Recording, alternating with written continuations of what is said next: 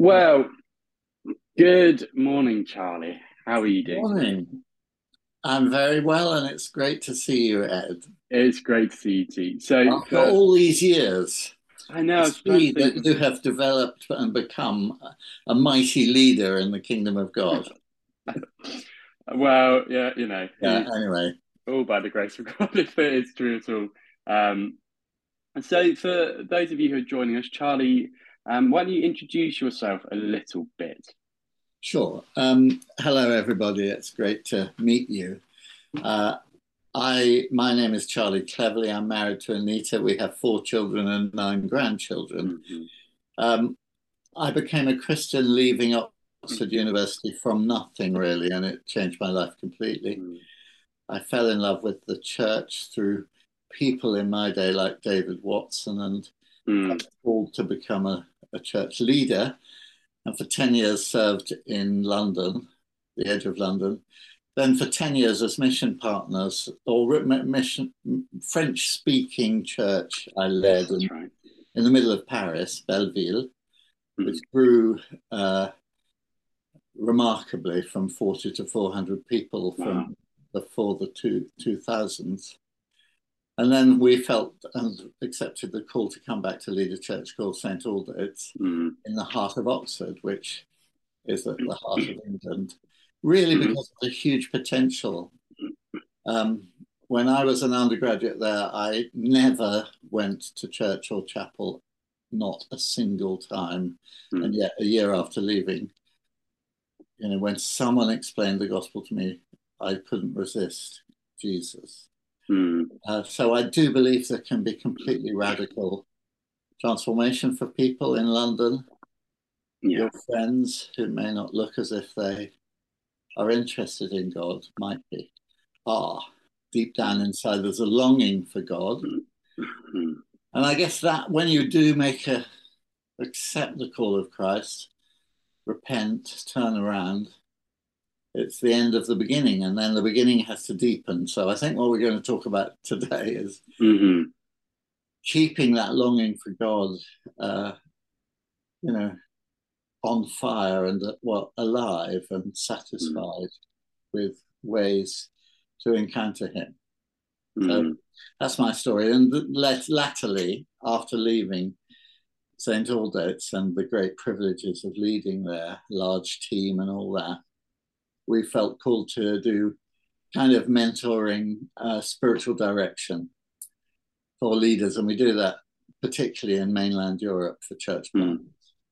Hmm. Mm, amazing. And I came to know Charlie during my time as an undergraduate at Oxford Brookes at St. Aldate's, which was And you a were, great. were you an intern there as I well? was an intern. I Yes, was an intern. indeed. It's Worship kind of, intern, I remember. yeah, it was. Good I for wasn't him. expecting to go into worship ministry, and then I kind of got accosted by Tom Barber and Lauren Harris. And Yeah. when they ask you to do something, sometimes you go sure. And then I I was, think a little bit like you. I've actually during that year I've just fell in love with the church. Just did saw you? Yeah, I saw the beauty of a diverse and uh, a diverse community that's seeking God together in all its ways, which includes brokenness, includes joy, includes Yeah. lament, includes hope, Yeah.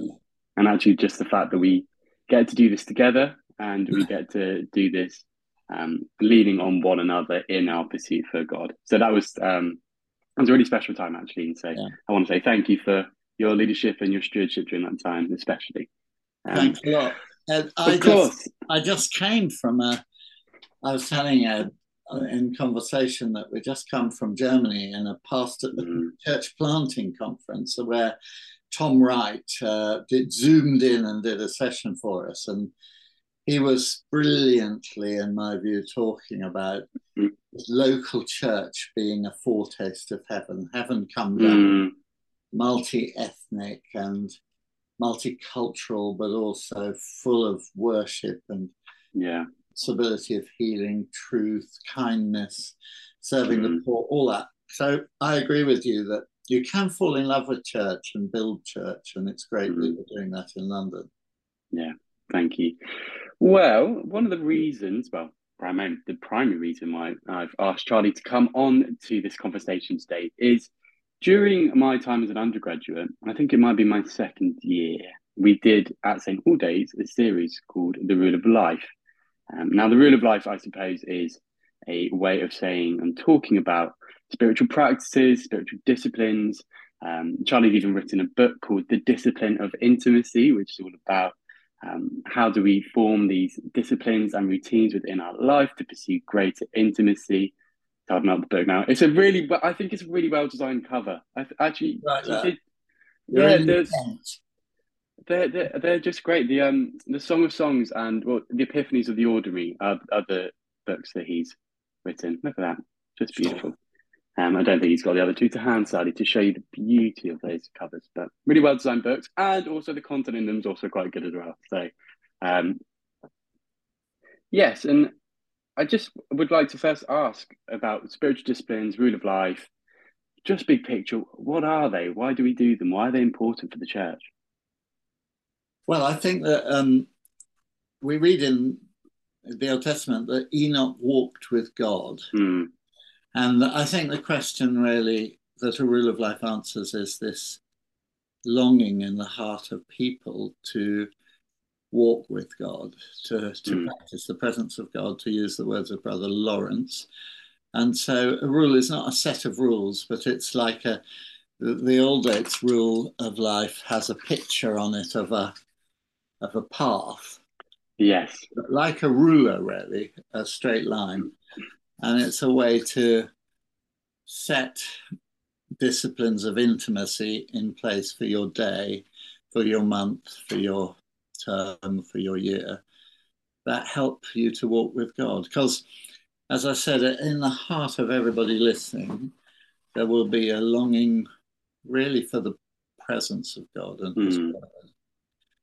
And yet, very often, because of the hurry and the distractedness of our lives, whether it's at Oxford, where during term time the place is like a sort of maelstrom of activity, or now Advent, yeah. it's shopping Yes. without being able to move. Mm, There's always something, and I'm sure it's worse in London.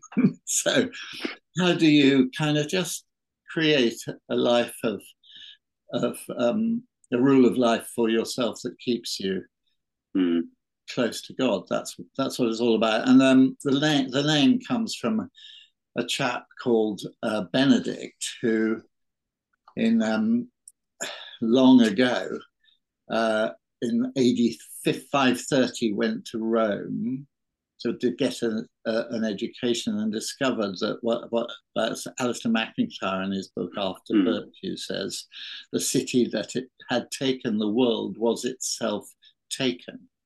mm, And he discovered, the decline and fall of the Roman Empire was happening, and things were crumbling, and virtue was over. And so he chose to retreat to advance. And mm, he formed a community and wrote his famous Rule of Life. I'll see if I can dig it out from behind me to mm, show you a mm. copy, Lovely. which has had a huge influence. Lots of ways of, Methodism, John Wesley, Yeah. Holy Club, and things like that were pretty careful about what they did. And many churches have ways to find God daily that they Mm, prescribe. And many of these things come from Benedict. And, it's a bit like in Genesis 26, verse 18, we read, Isaac reopened the wells that had been dug in the mm, time of his father Abraham, which the Philistines had stopped up. yeah. And I think our job as church leaders often is to reopen ancient wells. And this is an ancient well. Mm. Yeah. So, yeah, as we've been preparing for this, I've been really thinking that up until going to audit, I hadn't really heard of a rule of life or spiritual disciplines. And I think they seem to have fallen out of vogue, as it were, with the church as a whole. But it does seem like they're making a comeback. But why do you think there is, especially in Well, hopefully they're making a comeback. This is the point of the interview. But why do you think there has been such um, a lack of interest, really, as it were, for spiritual disciplines for the modern church? Or am I Yeah. incorrect in my estimation, and that's wrong? It's like a great forgetfulness. Mm, There are, like, you know, in the Lord of the Rings, things which should not have been lost were mm, forgotten. And why is that? Um, there are a multiplicity of readings. In the evangelical world, in my world where I lived in Paris, there was, because the Roman Catholic Church had treated people often badly, not always, but people had discovered Jesus mm, in a brilliant way, and they felt extremely shamed and distressed about the fact that they hadn't found that in the Catholic Church. mm. Or it might be the Orthodox Church, or if you're Yeah, in other parts of Europe, or it might be the Anglican Church, yeah.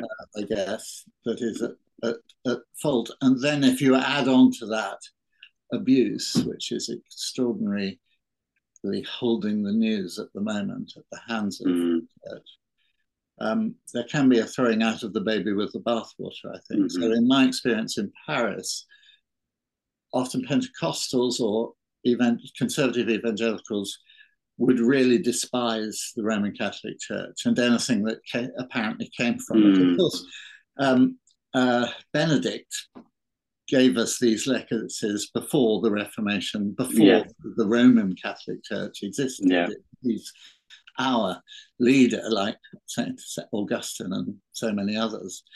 But often people are not taught to Mm, read history and take the good and leave alone the bad. It's the same with mysticism. Mystical writers, the cloud of unknowing, mm, um, you know, John of the Cross, the Dark Night yeah. of the Soul.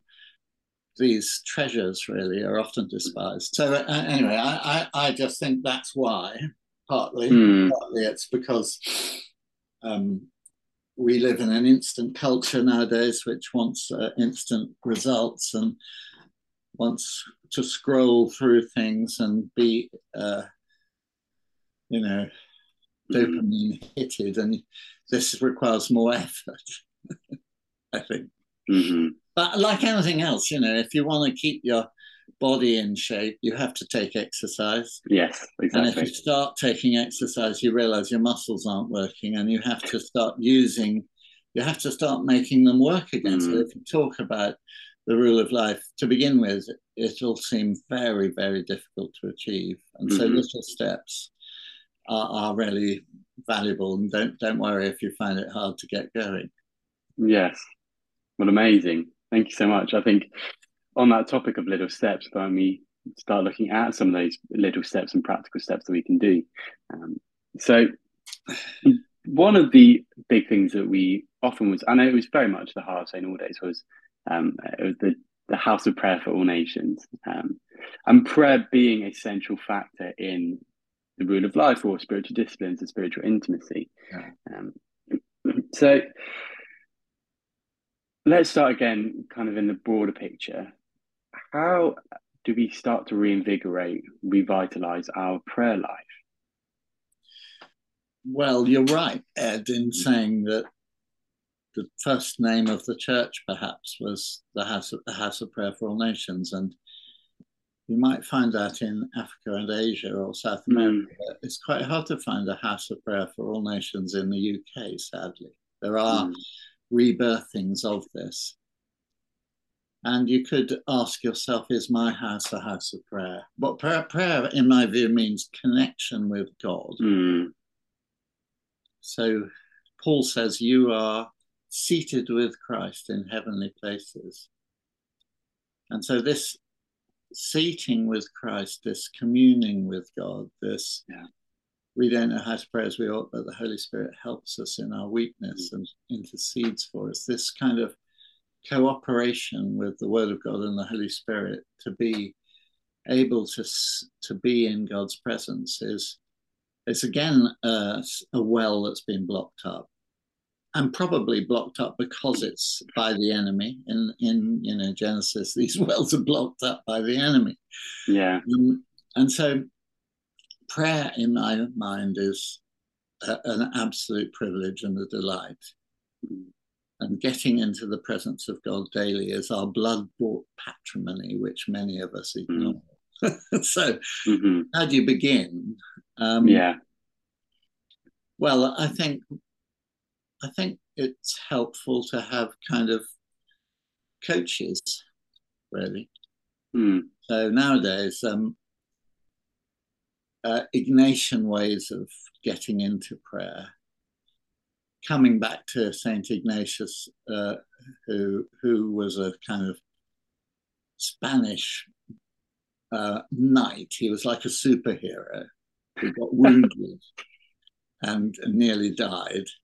And when he was on his deathbed, the only book in the place he was being treated was A Life of Christ. And he read that and was converted, and then decided to give up his sword and take on the sword of the Spirit, which was the Word of God. And from him come various practices, like from many other people. But he gave us Lectio Divina.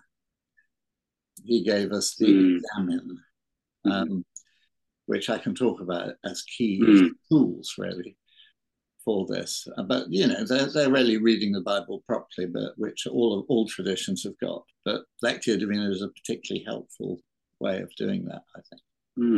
Okay, well, while we're here, we might as well talk. What's Lectio Divina? Sounds like some Latin. Well, it means divine reading, evidently, but it's really, it's what a preacher does, really, when he is preparing a sermon. He will take a text which will dominate, hopefully, what he's saying. Yeah. Hopefully, he won't be giving life skills. He will be giving God's presence when he's preaching. And she will look at a passage from, let's say, 4 different directions, take a passage and, like, let's say, the washing of Jesus's feet by the woman who had a dubious life, and will think about it from the point of view of the woman, what she was feeling. Think of it from the point of view of the host, who felt dismayed, offended. Think of it from the point of view of Christ, and be there in the scene, smell the perfume, smell the aroma, and experience, in a way, through the Word of God, through deep meditation, lectio, divine reading with the help of God, the presence of God. And then out of that, pray to God from, ask him for humility to actually get low before Christ, and examine himself herself as to whether they are, too familiar with Christ, perhaps, or whatever it might be. So I think that prayer comes out of the Word of God on a good day. And then prayer itself often needs, a rule of life is like a trellis that you grow unruly rose up, which, if you haven't got the trellis, it just lies on the ground and goes rotten. And so Christians can train themselves to have the aroma of Christ and all their potential through a trellis called the rule of life. So, we could start the day with Lectio Divina, and that leads to prayer. I believe also it leads to contemplation. So there are 5 steps for Lectio Divina, and one of them is contemplation, one of them is prayer, one of them is reading, one of them is meditating, and one of them is centering yourself. So centering yourself, reading, meditating, praying, mm, and then contemplating. Well, that's a very important, mm, joyful. of course. That's something I've discovered in my retirement, or in Okay. my retreading, Hmm. is the capacity to sit silently before God. Hmm. Do that, Ed? Not as much as I wish. It's been something that I've been trying to think about more about anyway. It's surprising over the last few months. I think so often I can fill my quiet time with noise and an agenda, which is a wonderful thing to do. And yes, it's reading the Bible, and yes, it's praying out loud, but Yeah, there is a beauty in just sitting and waiting and yeah. then Well, going from there. But I think that in the Song of Songs, the divine bridegroom says to the church, "O my beloved, in the cleft of the rocks, let mm, me hear your voice. Let me see your face, for your face is lovely and your voice is sweet." mm, So the voice talking to God is a great sound for God to hear.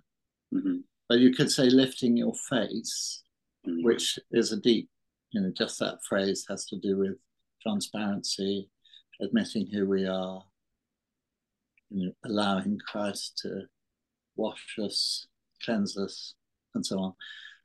But both those two things are two sides of the same coin, I think, yeah, speaking and being silent. So mm, it's like intercession and contemplation, mm, or intercession and worship. mm. You can't have one without the No, of course not. other. Yeah, and so let's dig a little bit deeper into contemplation then while we're here. I'd love to. It, so so is it just sitting still and sitting silently, or how do we contemplate well without? Well, the Because I first, think yeah, go on. no, I was just going to say I think for me, I think contemplation's a really helpful thing to dig into because it really engages the restlessness of our age and the inability to sit still. Um, and I feel that tension when I do try to practice contemplation that I sit still and I close my eyes and I try to be still Yeah, and maybe yeah, just run through a couple of things, but yeah, I think, oh, it must have been hours, and then you look at the clock and it's been 3.5 minutes, and yeah, yeah. oh, Well, I think that when we begin to be still and turn off our phones mm, or our alerts, it's so counterintuitive when we begin that we find, as you say, we don't know how to do it. Henry Nouwen said this: as soon as we are alone without people to talk to, books to read, TV to watch, an inner chaos opens up in us. This chaos can be so disturbing and so confusing, we can hardly wait to get busy again. mm, And this is why, people like John Mark Comer are writing books like The yes, Ruthless Elimination of Hurry because of, the need for that to be ruthless. Anyway, what is it? So Archbishop Desmond Tutu, who I'm a fan of, obviously he wasn't perfect, but he was a public figure who saved South Africa from a mm, bloodbath after apartheid ending, and Nelson Mandela went from prisoner to president, 27 mm, years in prison, and then amazing, yeah, utterly amazing. It was Tutu who had the idea for the Truth and Reconciliation Commission, where people who'd killed people came and met people whose families had been killed and told the truth, spoke about it, and mm, on a good day asked for forgiveness and so on. Anyway, someone asked, he had a habit of being in silent contemplation for a couple of hours a day and a week, a year. And his mm, assistant said, "What happens when you're doing that? Tell us. Is that where you get download the idea yeah, from God for the truth for the next march of witness? Is that where you get strategy from?" Which is what a sort of utilitarian church leader might might use it for. But he thought for a moment, and this was his reply. He said after a while, it is like sitting in front of a warm, open fire on a cold winter's night. So contemplation is like sitting before the fire of God on a cold winter's night and being warmed and being aware of his fiery, cloudy presence. So it's like Moses and Joshua going into the tent of meeting in Exodus 33. The cloud comes down, the fire is there. And I think that's a good description of contemplation. Now, it depends what you're like. You can read these mystics. So the very famous book, English mystical book called The Cloud of Unknowing, is all about God in the cloud. And it's about what they call apophatic experiences of God, where he's not this, not that, not that. He's not, but he's somewhere beyond everything, which is mediumly helpful. But the idea that we're meeting God and he's mysterious, and we're seeing, the writer talks about darts of prayer going up and times of inspiration. I think in that moment there will be the presence of God coming through. I personally, in contemplation, think that the great encounters and epiphanies of the Bible are to be meditated on, whether it's Moses, Daniel's visions and prayer in Daniel 9, Ezekiel chapter 1, these famous times. And almost every book of the Bible, people encounter God and see him right through to the Mount of, obviously, the life of Christ. So you can meditate on that and see him. Although the writer of The Cloud of Unknowing said that when Jesus was walking on the earth, he was actually walking in the cloud of his humanity. He was clouded, veiled in his humanity. But actually the Godhead was hidden most of the time, which is interesting. Very interesting. We think we could see God most clearly when Jesus was walking the earth. And in a way we can, but there's a great Christmas carol you're about to sing, hopefully, where it says, veiled in flesh, see, veiled, the incarnate deity. And then, obviously, the Mount of Transfiguration is absolutely key. Yes, of course. And then the first chapter of the book of Revelation, when John on Patmos in exile, it's in the Spirit on the Lord's Day. That's the rule of life phrase. And so on. So I would say those are sorts of you. And, I could go on a lot, but you also contemplate the fact that Christ is in you. So he's out of you, out there, but he's also in there. It's a mystery. The Holy Trinity within you. And we often preach Revelation 3:20 and talk about, Jesus knocking on the door, and if you open the door, he'll come in and eat with you. Well, what's that's worth thinking about. Of course. Amen. Amen. No, indeed. Actually, the idea of knocking on the door of the heart was kind of the verse that it was probably the first verse of the Bible that really spoke to me as a very young Christian. Actually, the Lord is dwelling and abiding within me, and I have this privilege to abide with him through the work of Christ on the cross, that I am somehow united to the God, the creator of the universe, who's also beautiful and gentle and kind to us as we see in Christ and throughout the prophets. It's an amazing privilege, I think. It is. And of course, the mystics thought about that a lot. So a woman called Teresa of Avila, who was a friend of John of the Crosses, he was her spiritual director, wrote a book called The Interior Castle, in which she talks about 7 how the outer keep of your interior room where God is Yeah. actually very difficult to approach. And most of us Mm. stay outside and don't get even over the drawbridge. Yeah. Then many of us stay in room 1 or room 2 or Yeah. he describes all that. It's worth thinking about that as well.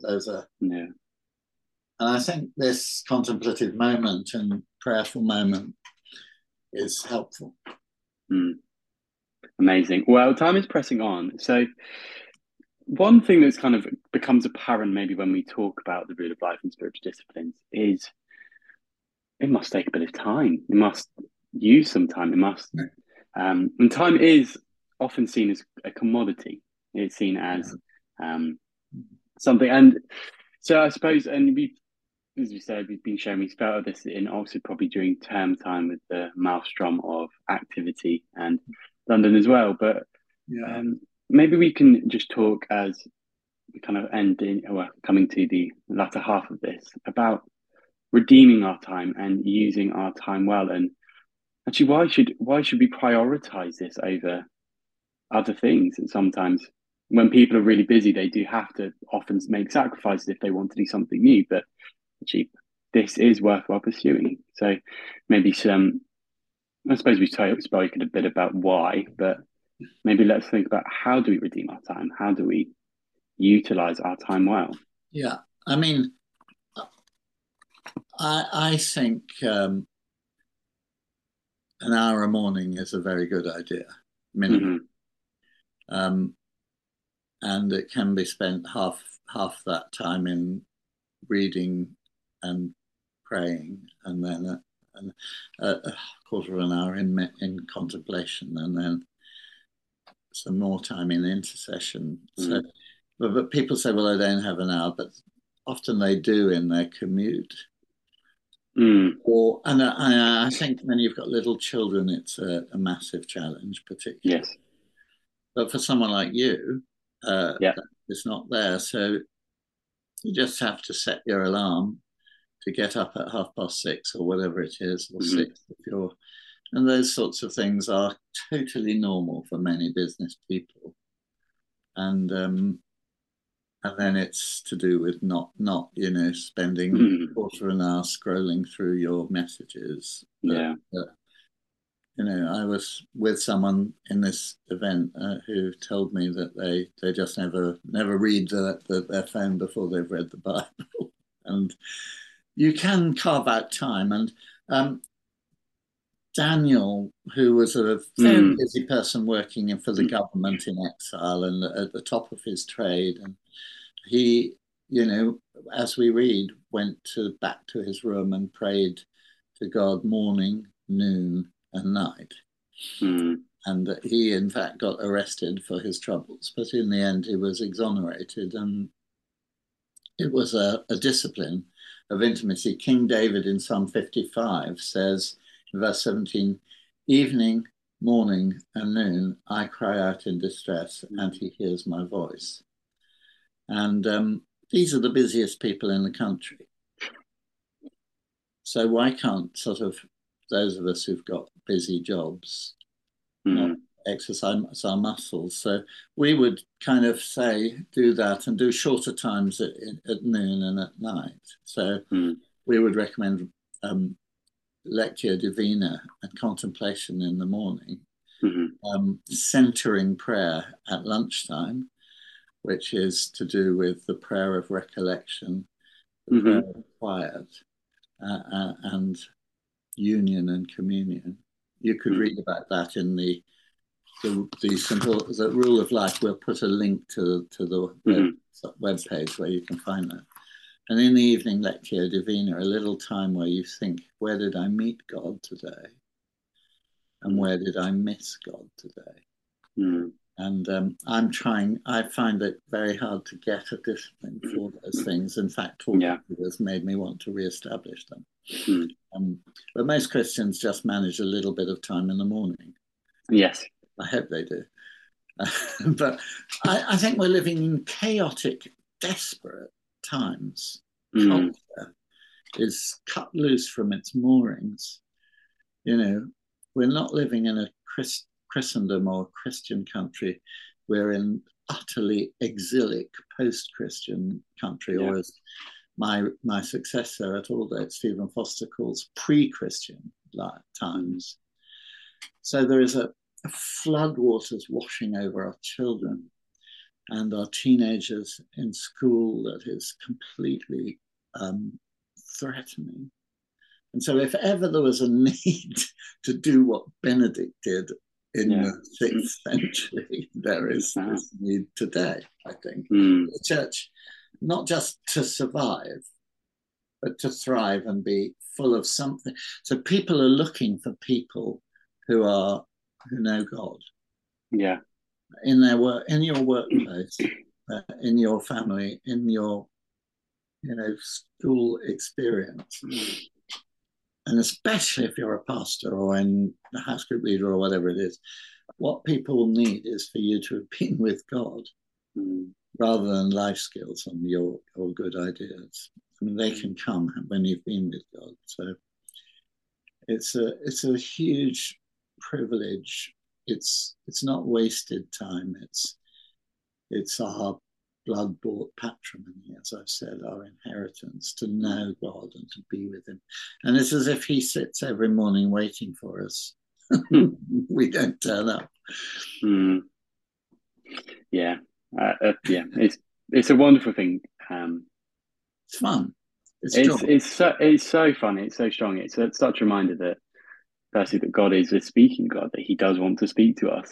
And like all of the other things in this world that want to take bits from us and take and cleave off parts of ourselves and actually take the whole of ourselves, we have a God who speaks to us and wants to commune with us and wants to be present and be at work within us. And also, and you spoke a little bit about earlier about what the rule of life as a whole thing being a trellis in which the flowers that grow upon, and actually something beautiful is produced as a result of that, which is drawing and it is exciting for people. And you spoke a little about the aroma that it brings off of that abiding with God. I think I would advise, if people are drawn at all by what we've been chatting about, to just try to write down your rule of life, make a plan, put it in your diary. And if you're married, talk to your spouse about it. Or if you live with people, have a conversation with others. A rule of life, obviously, I've been talking about morning, noon, and night prayer because Ed's priority is the communing with God and being with God, but it can be extended to include, exercise, diet, media, habits. What is your rule of life? Sporting, what, and for me, creativity, nature, and so on. You can write those things into your rule of life so that it's more holistic, care for the planet, and is a rule of life. So we don't want to narrow the idea of a rule of life to praying 3 times a day, because it is the whole person, as we know. Yes, exactly. The whole of our life is worship. Yes, no, exactly. We present our minds to him, and that is our spiritual, and get transformed, and that's our spiritual worship. I do want to just also come back to this thing called centering prayer, which I find when you're in quiet. Again, maybe coming from Teresa of Avila and others, the first thing is, and I usually put my hands on my knees for this. So, it's kind of Christian being aware, being mindful in Christian terms. But anyway, I won't enlarge on that. But so the prayer of recollection is recalling all your scattered self to yourself, all your thoughts and things, and calling them home, and sitting with your feet on the ground, being aware of your breathing and your body and who you are. And that is not easy to do, because your mind will zoom off and you'll have an idea, but that's what thoughts do. But your muscle you're using there is to call them home, to recollect yourself. That's very healing. And then if you turn your hands over on your knees, and the prayer of quiet is not an empty stillness, it's a listening stillness. So you're cocking your ear and leaning forward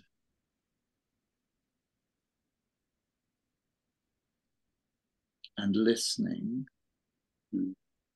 and really listening to the word of God. So what has God been saying to you? What is he saying to you? You may recall something you read today, or have prophetic insight. And that would be the prayer of quiet. I would open my hands for that. And then thirdly, union and communion. I kind of put my hand on my heart to remember that I've invited Christ into my heart, or he is coming to meet with me. And I think Teresa of Avila says you can't. This is the ultimate stage of centering prayer is union and communion. You can't manufacture it. It takes an act of God to give that to you, i.e., being one with God, abiding in God. But you can position yourself for that, and it will happen. And so that's what I call centering prayer, and that's a useful tool as well as later on in the day the examen. And the Lord's Prayer is always useful too. Yes, of course, and well, because in the Rule of Life Handbook, which we will put a little link to at the end, there is a little guide to praying the Lord's Prayer. Yeah. But that isn't just saying, which is a wonderful prayer to say, Our Father in heaven, hallowed be your name, thy kingdom come, thy will be done. But it's actually, it uses the Lord's Prayer as the trellis. Yeah. And so maybe very practically for the end, how do we do that? Do we take chunks? Do we take sections? Do we word by word? I actually learned this from John Wimber years ago in a prayer conference when I remember one evening with another 5,000 people praying through the Lord's Prayer. And just taking 3 or 4 minutes per phrase, Our Father in heaven, meditating, thanking him for being your father, that's life-changing. Being a child, being adopted, having that peace with God in heaven, thinking about that, praying about that, seeing that. Hallowed be your name. In the Rule of Life booklet here is a thing called meditation on the names of the Lord. So we go through, I don't know, about 30 different names of the Lord in Scripture. And you can, that'll take you 5 minutes to think of Jehovah Jireh, my provider, Jehovah Sidkenu, my righteousness, and Jehovah Shammah, the Lord who is there, Jehovah Shalom, the Lord who is peace. To say nothing of Jesus's 7 I ams in John's Gospel, or Isaiah 9, the wonderful counselor. These are all hallowing the name of God. Your kingdom come, your will be done on earth as in heaven. You can pray for healings, deliverance, your people to come to faith, your kingdom come, your will be done. You can pray for the government, the legal structures, the court system, the educational system. Your kingdom come on earth as in heaven. Heaven come down. Give us today our daily bread. You can pray about, financial needs, the need for work, your own financial situation or work situation. Or you can pray for the word of God, the bread of life, for your family. Give us today, give my children your bread, give my grandchildren your bread. All of that is very fruitful. Of course, you can pray for situations of extreme hunger in countries in Africa or other countries which are so desperate for literal bread. forgive us our sins. We can ask God to show us our sins. That's what my wife Anita did for 3 months, and it was a deep thing. Very few people. Most people think they know what their sins are, but it's a good thing to ask God, and then also to forgive others. Yeah. Lead us not into temptation. We are warring against a real enemy. Yeah. And we are called to resist the enemy of our souls. This is a time where the enemy of our souls is showing his hand in the world and against the church in all sorts of very, very poisonous ways to do with people's identity and so on. And the church is called to be armed and armored in prayer. The church is called to resist the devil and he will flee. And very few of us know how to do that, but we can learn. Lead us not into temptation, for yours is the kingdom, the power, and the glory forever and ever. Amen. You can end your 25, 30-minute prayer through the Lord's Prayer with worship. Yeah. And so that'll cheer us up at the end of the warfare. Yeah. And, if you can't sleep on your bed at night, that's a great thing to go through. And use even the sleeplessness to meet God. And you find you probably won't get it through it all because you will be at peace and nod off. Yeah. Well, talk to you. I hope I haven't overstayed my. No, of course not, Charlie. Time has whizzed on by. I mean, I could talk to you for ages about this. We haven't even covered the corporate prayers and prayers for lament. But you said something earlier about the idea of it. Oh, no, go on. I'm just. Well, I was going to talk about when you talk about the exercise and the food and not scrolling. That actually, this is a holistic thing. This is something that involves. It does involve these moments of very obvious pressing into the presence of God, but it also involves our whole life, it involves our whole being, it involves our commute time, it involves us at work, it involves us having food with people and sharing in that community. And it hopefully will be very fruitful. Yeah. But it does begin alone with God. Blaise Pascal, the French philosopher, famously said, all of humankind's miseries come from man's inability to sit quietly alone in a room. And I actually believe that on a political level, but also on a personal level. Yeah. Wow. Amazing. We'll end there. Charlie, could I ask you to pray for us? Yes. Yes. Thank you so much. Yes, of course. Yes. Father, we pray for the members of Reality Church and the movement associated with them and families and friends. I pray for you to cause this church this body of people and individuals to know the reality of being seated with Christ in heavenly places, to know the reality of abiding in the vine, without which we can do nothing, and the reality of being with you and you being in us, the hope of glory. I pray that what we've chatted about would be fruitful and bear fruit. And I pray for Ed that he would flourish, and I pray for the whole church that she would flourish with power from on high. In Jesus' name, amen. Amen. Amen. Well, thank you, Charlie. Cool. Thank you.